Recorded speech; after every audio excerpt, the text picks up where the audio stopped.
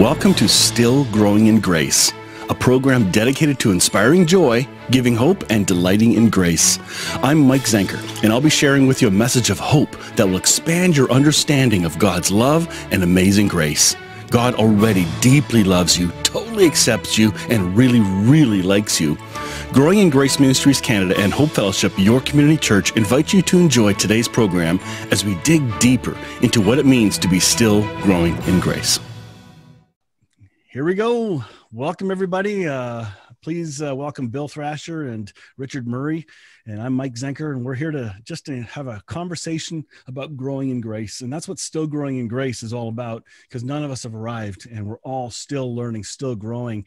And I've come to love the hearts of these two guys and how they share and how they express the genuine love of God from deep within, not from a way to try and lift themselves up and look great, but just honest, heartfelt, hey, I'm walking through this and I'm sharing it with you. So the last couple of conversations we've talked about the will of God and what it is and isn't, started to chip away at misconceptions. So guys, do you remember what we talked about last time? And just kind of let's banter back and forth a little bit on this, and then deal with and then head towards, does God control everything? Is he the puppet master? Do we have any choice in this matter? That kind of stuff. Okay, Bill, why don't Bill go first? I'll follow him. Yeah, thanks. No, I appreciate being here. And, I think that one of the things we talked about last time was how the idea of will, just the vernacular of will comes with a certain, I think, connotation of control or with force. And just to soften language, I look for synonyms a lot. That's just one of the things I do. And I know you and I talked about changing that just when we say— I like cinnamon buns. Yeah, there you go. It's changing will just over to desire. Just anytime we say it, and it all of a sudden softens many of the things we think about. So when we think about God's will or free will, if we change that to desire, it's the same expression to a large degree, but now we all of a sudden there's a softness or a interdependent kind of dance that's not controlled, but that's effortless in its response to being prompted, right? And my will becomes aligned, or my desire becomes aligned with the desire of the one who's leading me in the case of a dance, right? And so just that simple shift from will to desire all of a sudden starts that, to me, to snowball all of these conversations to a more Christ-like place and to a more place of goodness, ultimately, where God is that only good, only light, only love thing that we're beginning to uncover. Mm-hmm. That's really cool. Yeah, I love that verse that says the Holy Spirit works in us to will and to do. And I think that, we can oppose that or we can neglect it. The Hebrew says, how shall we escape, the perils of the world if we neglect our so great a salvation? Well, our salvation is the Holy Spirit in us. So if we learn to resonate, and I love the term resonate, I know when I'm in a place where my tone of heart and my tone of thought is resonating with the Holy Spirit, I can almost hear the echo. They say echo chambers are bad. Actually, they're pretty good when the Holy Spirit is who's echoing, with you, because you just feel at peace with it and you feel that lightness of the Lord. But whenever, you get to be striving and worrying and agonizing and condemning and insecure about it, you're out of resonation. So I think there is a way that we can resonate with the will of God. And it's not so much a what, but, I think, Mike, you and I talked about this the other week. It's a state of being. It's more, the Lord is more concerned with our state of being than he is with our state of acting. Mm-hmm. Totally agree. Oh my. We can act, we can do anything, but have a corrupt heart or a neglectful heart or just a prideful heart trying to draw attention to ourselves. But when we're resonating with him, I believe this, among almost before anything else, we don't even think of ourselves. We're so tapped into him that he's focusing us on others. He's focusing us on on worship, on awe, on just elements of our state of being. And if we know that, then it doesn't really matter what we do. Whatever we do will be blessed. Wouldn't it freak people out if they believed God only saw them as well? Like, this real agape is actually agape, other-centered, like fully.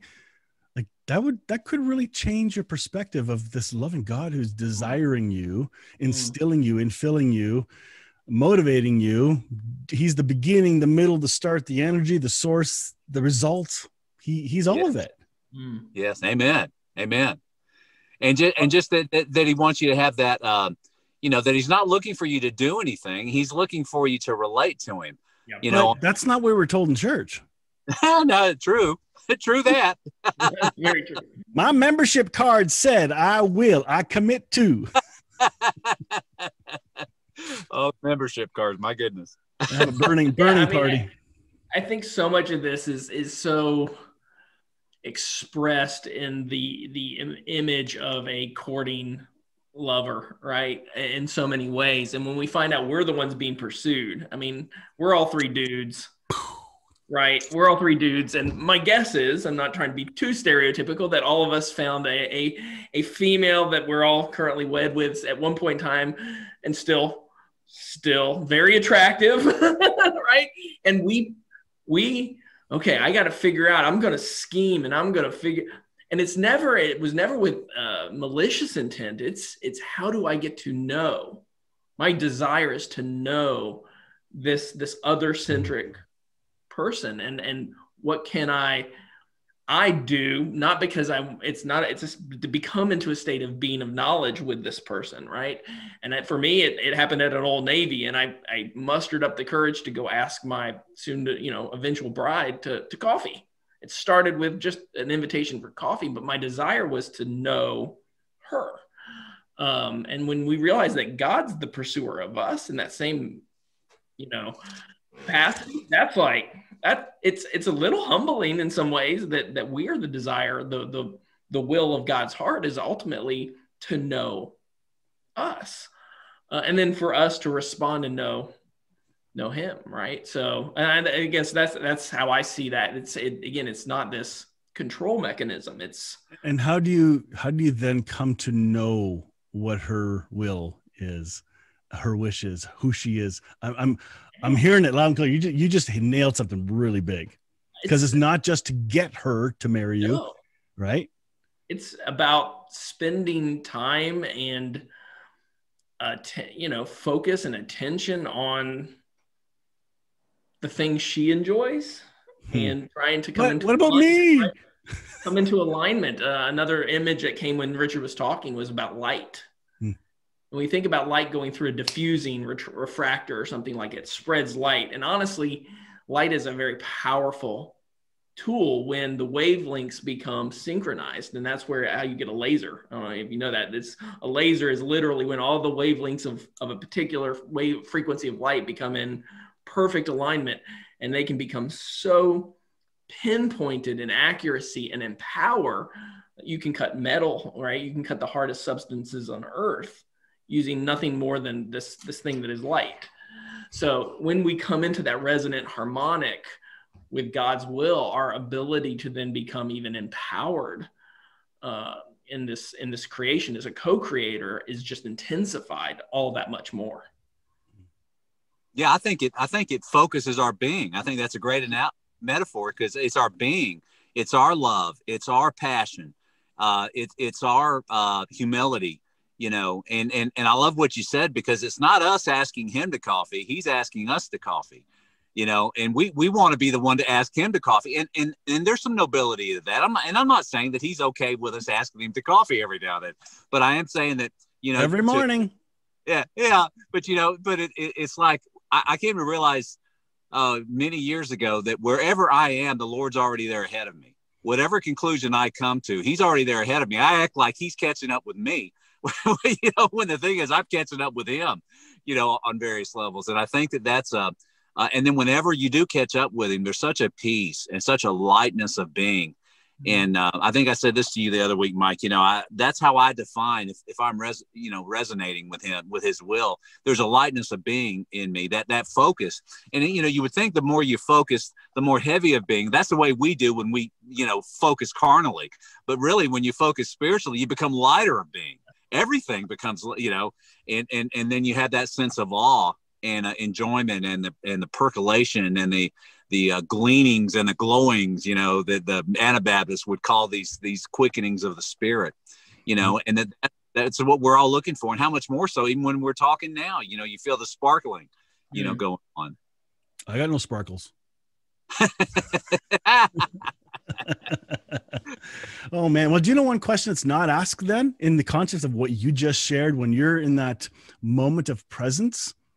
The question, what is your will, does not come to the forefront of your mind. You're too enthralled with the who. Yes. That's powerful, because if you're having to ask what is the will of God, maybe that's revealing a misunderstanding you have of who God is and who you are and how he views you. Yes. Excellent. Maybe. Yeah. Excellent. I've written a lot on this term gelassen, which is the short, it's a German word, but the short word is lassening.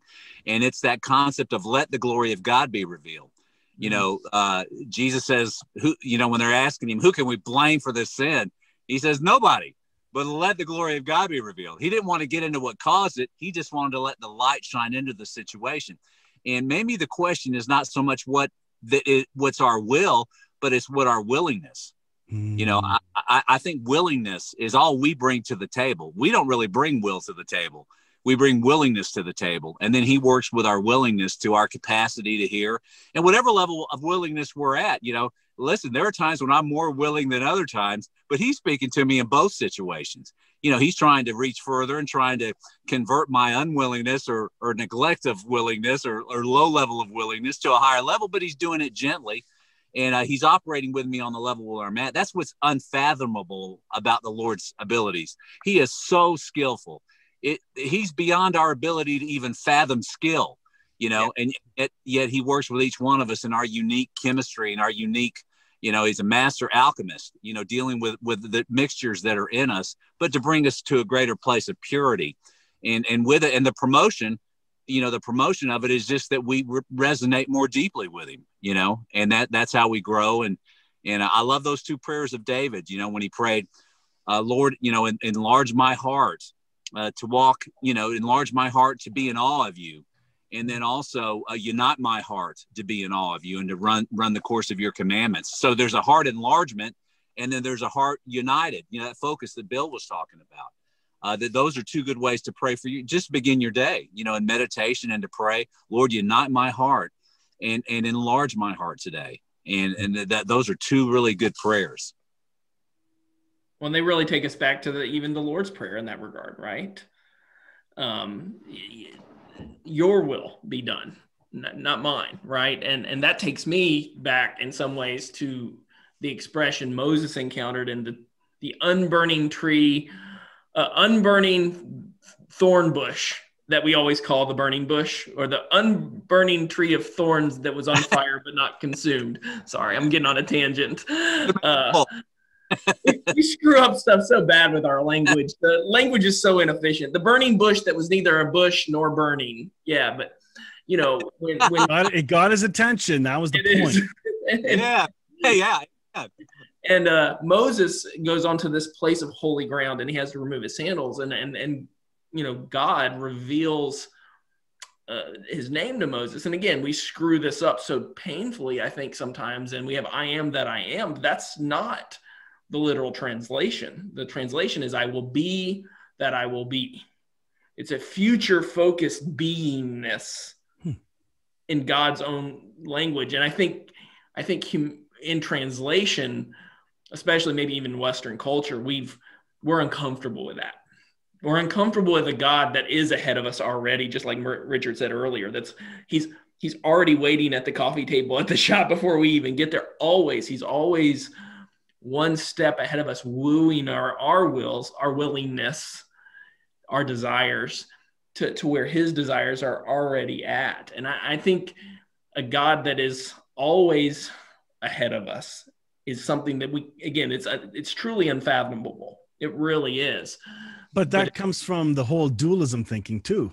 We don't believe he's in and we're in us and one with us. So that misconception can really hinder a deeper understanding of this. Yeah, exactly. So, I mean, I think those are little nuances of scripture, of philosophy, of theology, however you want to call it. But the subtlest of change with each one of those takes us to radically new places with the goodness and the combined goodness of God with God's desires, which in and of themselves are only also ultimately good. And I think that's the thing that I think people struggle with, that there may be some shadowed underbelly of God's desire.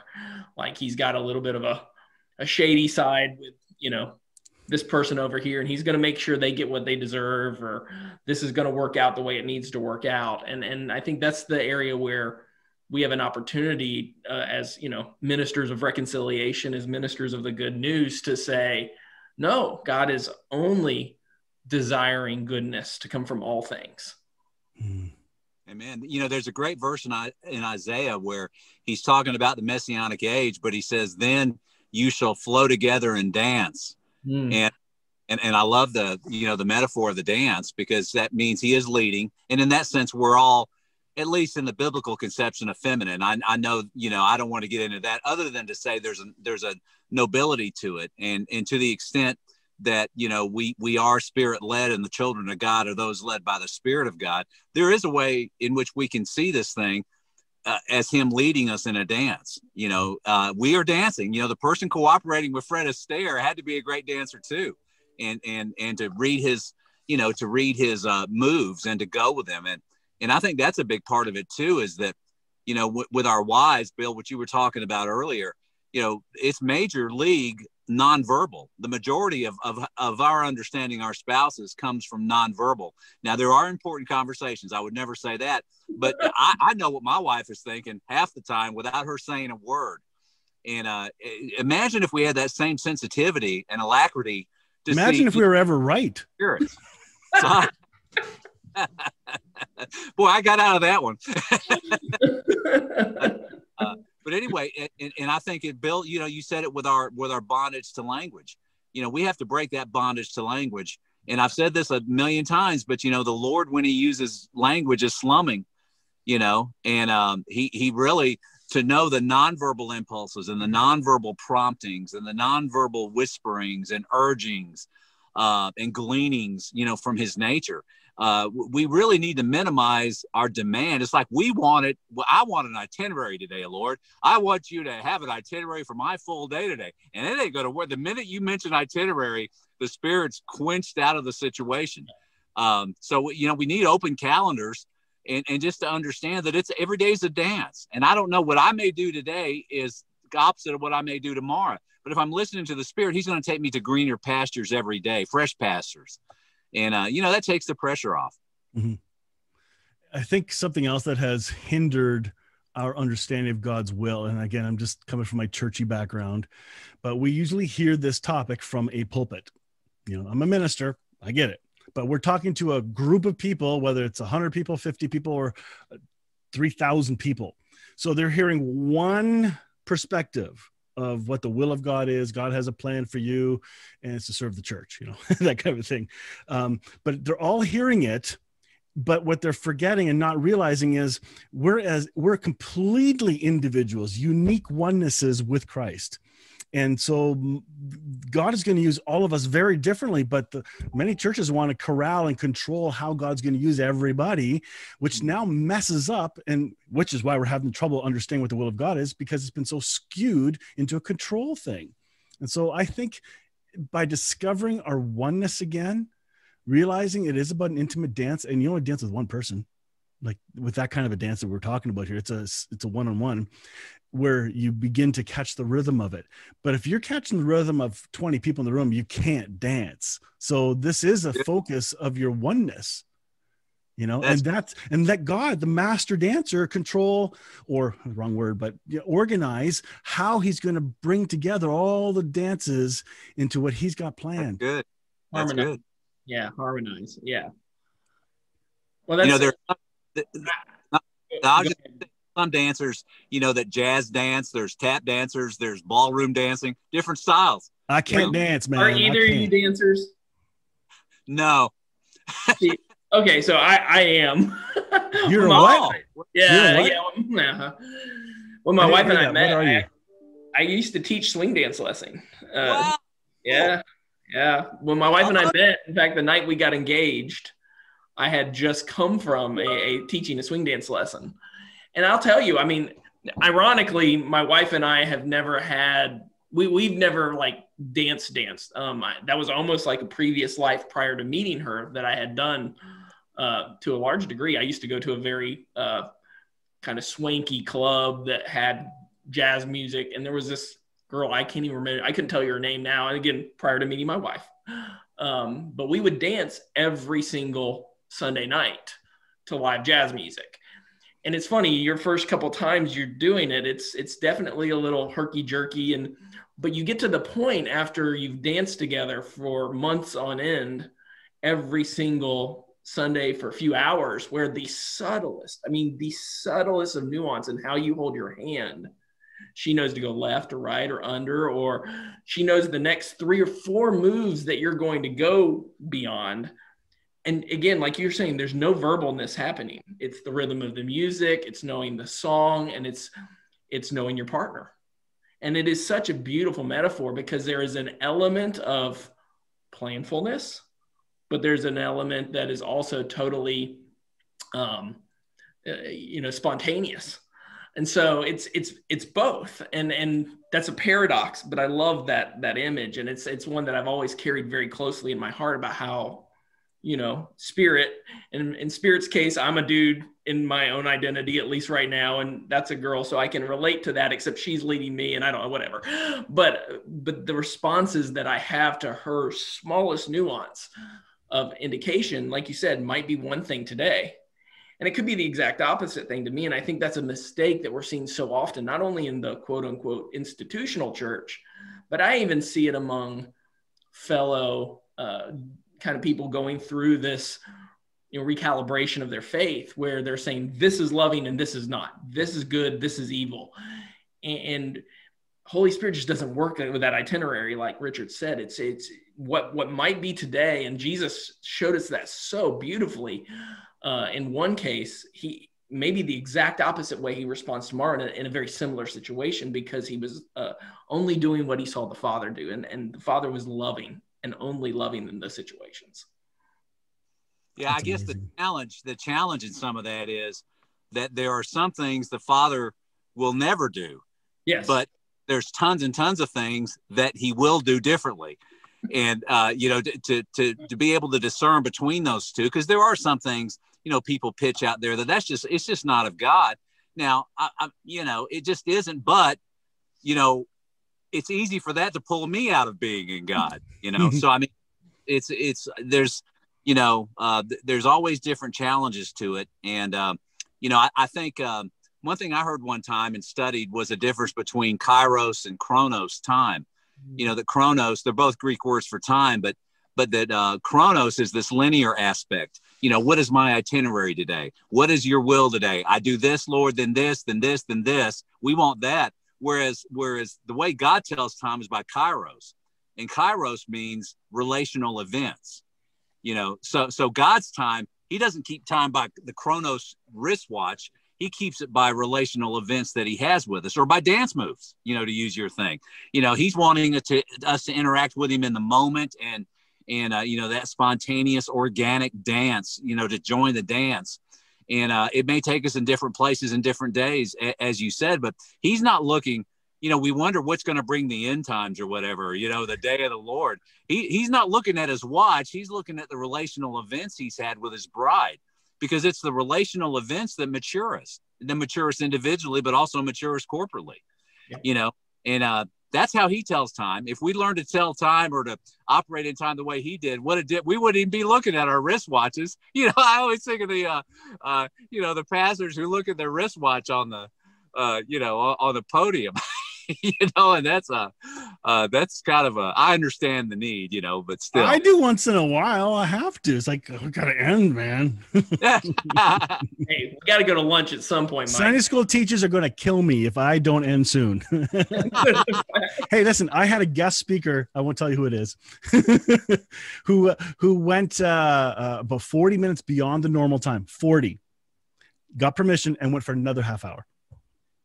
Like, that was intense, and it was great stuff, but I was so nervous for all of our workers and stuff. It was just funny.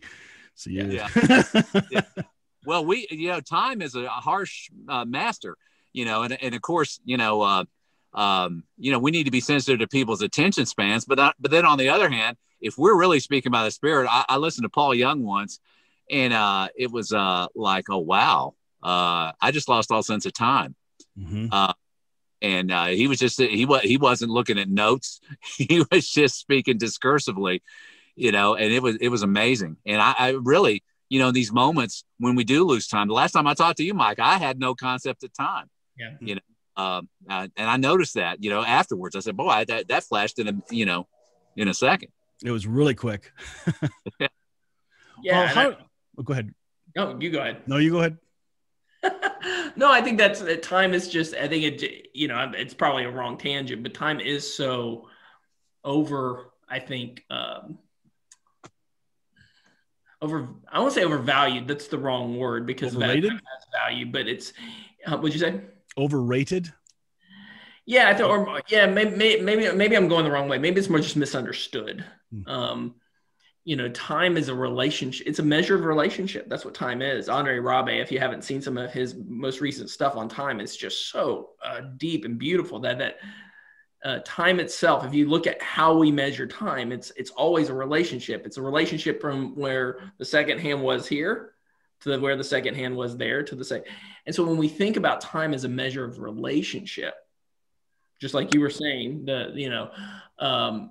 then we start to see it differently. And that's why we understand it with relativity now, because relationships can be in relatively different places depending on the variables at hand. So space, ironically enough, physical space is also a measure of relationship. And so when we start to understand that space and time become one thing ultimately, and God is in and of all things, now we get to start to see how these things start to wire together in our union, like we were talking about, Mike, of desire.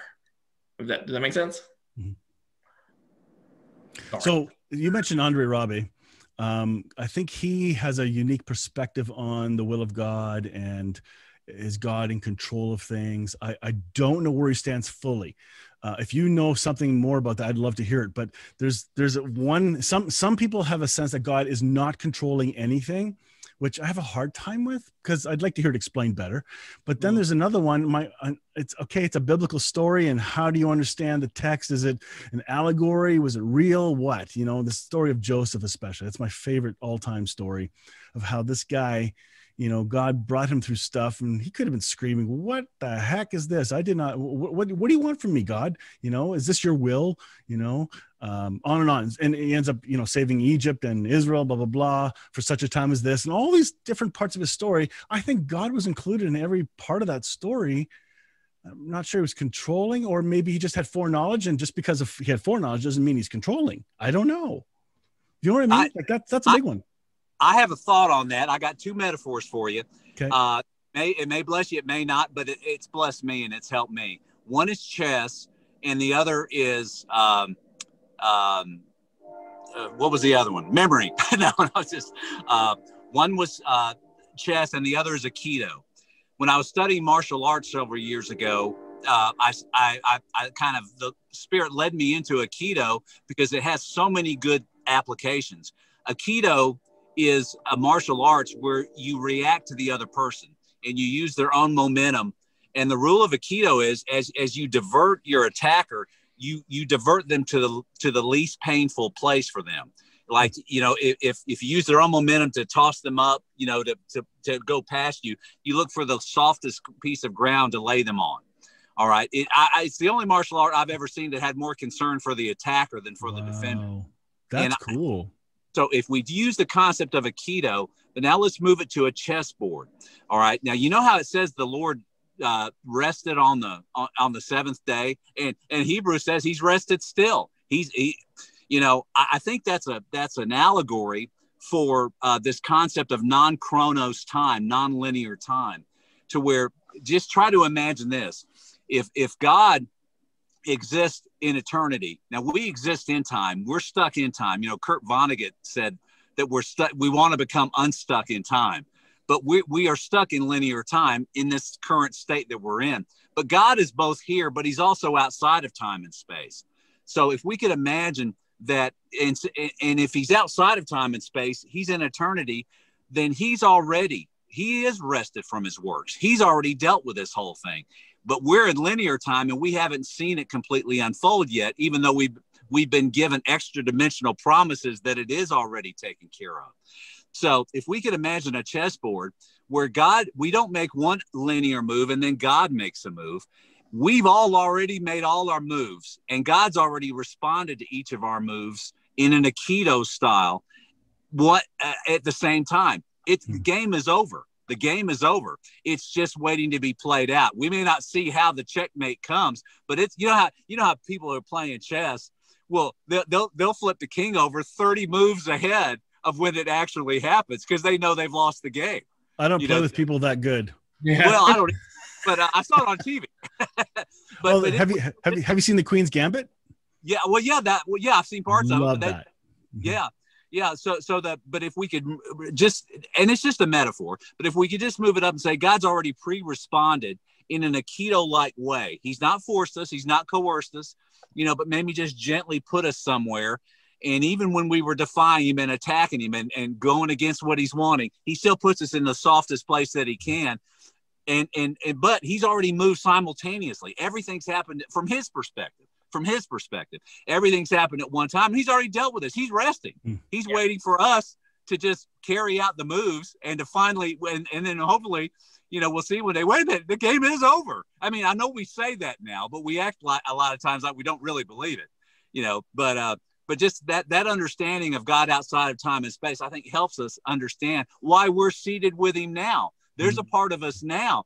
If a guy comes to the Lord 20 years from now, he's already with him now because he's seated with him now in heavenly places. How can that be? Because a part of us has transcended time and space, and a part of us is in eternity. So I love that. I mean, I think that's a great way to look at it, and to say the game is over. We're still playing out the moves, but it's over, you know, and the quicker we realize it, the quicker we can maybe, tip our king over and just start having a ball. Right. Well, that's really what it comes down to is the party, right? Robert Capon says that, right? It's all about the party, and we stop playing the game and just move on to the party. I think one of the ways and again, I'm totally organic here in my own head. I think part of our apprehension to the will of God and this kind of mechanism that's a good word, mechanism of control, right? Is that's how we understand control. Is we see it as a kind of a use of force, right? Is I'm going to do something against your will that you don't like, and because I'm maybe utilizing something against your will, therefore you're controlling me, and I don't want to be controlled, and God's never controlling. And I don't, again, I think I'm still working through this just like you are, Mike. I think there's instances, I think Aikido is a great metaphor, where he lets us land softly. Oh man, I like that part. Definitely put in potential energy into a situation. And God has taken that potential energy and he has allowed a lot of it to come back on us in a more kinetic state, right? And is that control? Yeah, in a way. It is, but it's not a control that is being used to force us into a way or place or any of these kind of things. It's a well, like leading the dance. Is the person leading the dance controlling it or guiding it? Yeah, and it's both. There's and I think this is where paradox, and again, not to get too deep into that, it has some truth in this situation. And I think that's where we, again, as Westerners, we've become very disillusioned to thinking that paradox is a place that we can't have rest inside of. And at some point, we just have to like tip our king over and realize that it's okay to still know that the game's being played. Both are in play simultaneously. Both are actually free from conflict, even though in our limited perspective, it's impossible to reconcile that. It just is. We do not have the capacity to understand how that can be, but that's where the good news of Jesus comes into play. If Jesus is the exact representation of the Father and how he shows us the heart of God, the desires of God, the will of God, if we have faith in that to be true, well, we can trust that that paradox is a safe place to be in with no resulting harm or negativity or anything when the dust finally settles and we do transition into that place from linear, finite being into what I believe is a progression of growth even beyond this life. I'm not one to say we go to heaven and then that's it. This is the beginning of something that's so much deeper and beautiful that we really can't even begin to wrap our arms around. But it's also, we're co-creating something that we're going to participate with in the fullness of time, right? Not in the absence of time, but in the fullness of time. And so, to kind of both, and that's really hard, both. So is God in control? Not in the way we expect, but yes. Are we in control? Are we being forced into a place that we don't want to go? No, but we are being guided to a place of beingness and collective beingness and individual beingness that is going to be a very, we're going to the union of heaven and earth, whether we like it or not. That is coming, and we are on that ride, whether we like it or not. And the truth is, buried deep within our being, that's all we ever want. We're not made to be wired where that's going to be a negative to us. That's only a positive of us. But sometimes in our brokenness and our limitedness, we can't understand that yet. Wonder then, it's the definition that has been the problem. We're so westernized in our definitions of what the will of God is, so to speak, because we need a more Hebrew, a more Aramaic understanding of what will is or who Abba is, And once we move out of the systems of control that we're trying to rebuff, I think what I'm hearing today is we need to revisit the definition. So if you're going to ask the question, what do you mean by that? And it's likely a much more beautiful answer than you've ever been told. Yeah, I agree. I always like to use the terms, the Lord woos us and he wins us. He doesn't manipulate us and he doesn't coerce us. If we remove coercion out of the divine nature, I'm telling you, that's one of the primary things for anyone growing in the goodness of God is to remove the term coercion out of his nature. He will never coerce us. It's not in his nature. Just like Timothy says, it's impossible for him to lie. It's impossible for him to coerce. But having said that, he is so much more skillful. And again, this gets back to the skillfulness and the abilities of God, that he woos and wins us. He woos and wins us, but he does it using freedom. And that's why he is so skillful at it. We're playing this chess game. Everyone's going to see ultimately that I can't win this. I don't want to win it. I want to surrender, and that's the beauty of it. So I think that it's wondrous. It's wondrous, and we can stretch out the game. We have some, our free will can maybe, or our misuse of our freedom can maybe lengthen the game out. But the quicker we realize it, the game is shortened. And I wonder when the corporate bride truly kicks the king over and surrenders corporately. All right. I know we have aspects where we do it individually, but if we were to do it corporately, what would be the critical mass effect in this world? Instead of the bride trying to engage in works and willfulness, trying to do its own will rather than his will. But if we truly united in submission, what would the critical mass be in the world? I mean, what would we see? I mean, I think we'd see Jesus. True. Absolutely. Yeah. We only got a couple minutes left because I don't want this to be too long, but you guys made me think of the Lord's Prayer. Somebody, I think it was Bill, you mentioned it. And there's I want to read to you from a variation of the first century Aramaic, which is kind of the language Jesus spoke. And I came across this version of it that I thought was beautiful, because if we're going to use the word will, let's look at it from an Aramaic perspective. Mm-hmm. So I'm not going to read the whole thing, but it goes like this. O thou from whom the breath of life comes, our Father who art in heaven, who fills all realms of sound, light, and vibration. May your light be experienced in my utmost holiest. Your heavenly domain approaches. Let your will come true in the universe, as in all that vibrates, just as on earth that is material and dense. Wow. That's awesome. Isn't that cool? Hallelujah. It goes on, but man, it's rich. Like that, it changes the meaning of it. You know, it's not English. I really want a copy of that. Sure. I think you sent that to me a while back. I'll have to go back to both of us. But yeah, we went back and forth on that a while ago, and that touches on so many of the things we've just all talked about, which is really cool, right? Yeah, love it. Yeah, very cool. Yeah, I'll send you that, and I'll send you the another explanation of forgiveness from the Aramaic, a better translation. In fact, you know what? I'm going to cheat. I'm going to read it to you. Because this, if somebody needs to hear that, because the Lord's Prayer is sometimes used as a clobber verse that if you don't forgive, God's going to get you, you know? Yeah. And this next reading is going to blow your mind. It won't take long. Oh, come on.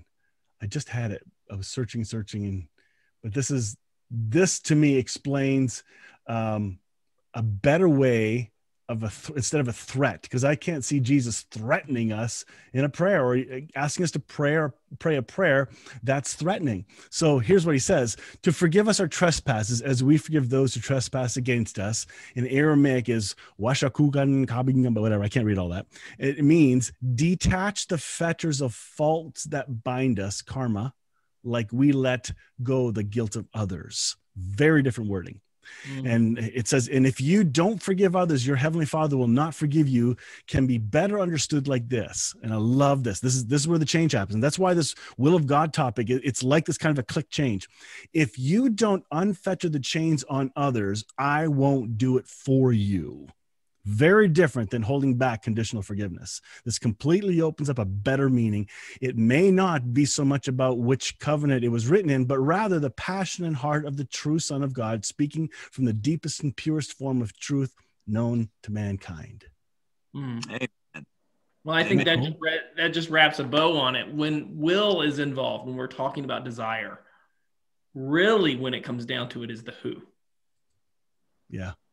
Whose desire. And if we know the who is perfect in their unconditional love and desire for the restoration of all things, that's their only nature. We can trust that will. We can trust any hand of control that it puts on us. You know, when we don't trust it, when there's any shadow in that will, then that's where we're going to start falling apart with our understandings of forgiveness of anything. So it's all about the who. And for me, there's no better who than the person of Jesus Christ. So this idea of the will of God really is a person. It's Jesus, and he is agape fulfilled in human form. So if it doesn't look like love, it's a wrong definition. Right. Amen. So, amen. Well, gentlemen, let's wrap this up. Thank you so much for the time, and I look forward to another conversation. If we can sneak one more in before Christmas, fine. If not, we'll do it after Christmas. No biggie. There's a lot going on, even though we're not going out to do stuff. Wink, wink. But thank you. Looking forward to it. Yeah. Always. All right. Guys. Yep. Go have fun with your families. We'll catch you guys later. Okay. Love you guys. Love you guys. Join me next time on Still Growing in Grace for more good news. Enjoy previous episodes by downloading our podcast at growingingrace.ca. You can also visit hopefellowshipycc.com to find our service times and location. If this show has been an encouragement to you, please consider making a donation today at growingingrace.ca and help us keep spreading this good news. Thank you again for tuning in to Still Growing in Grace.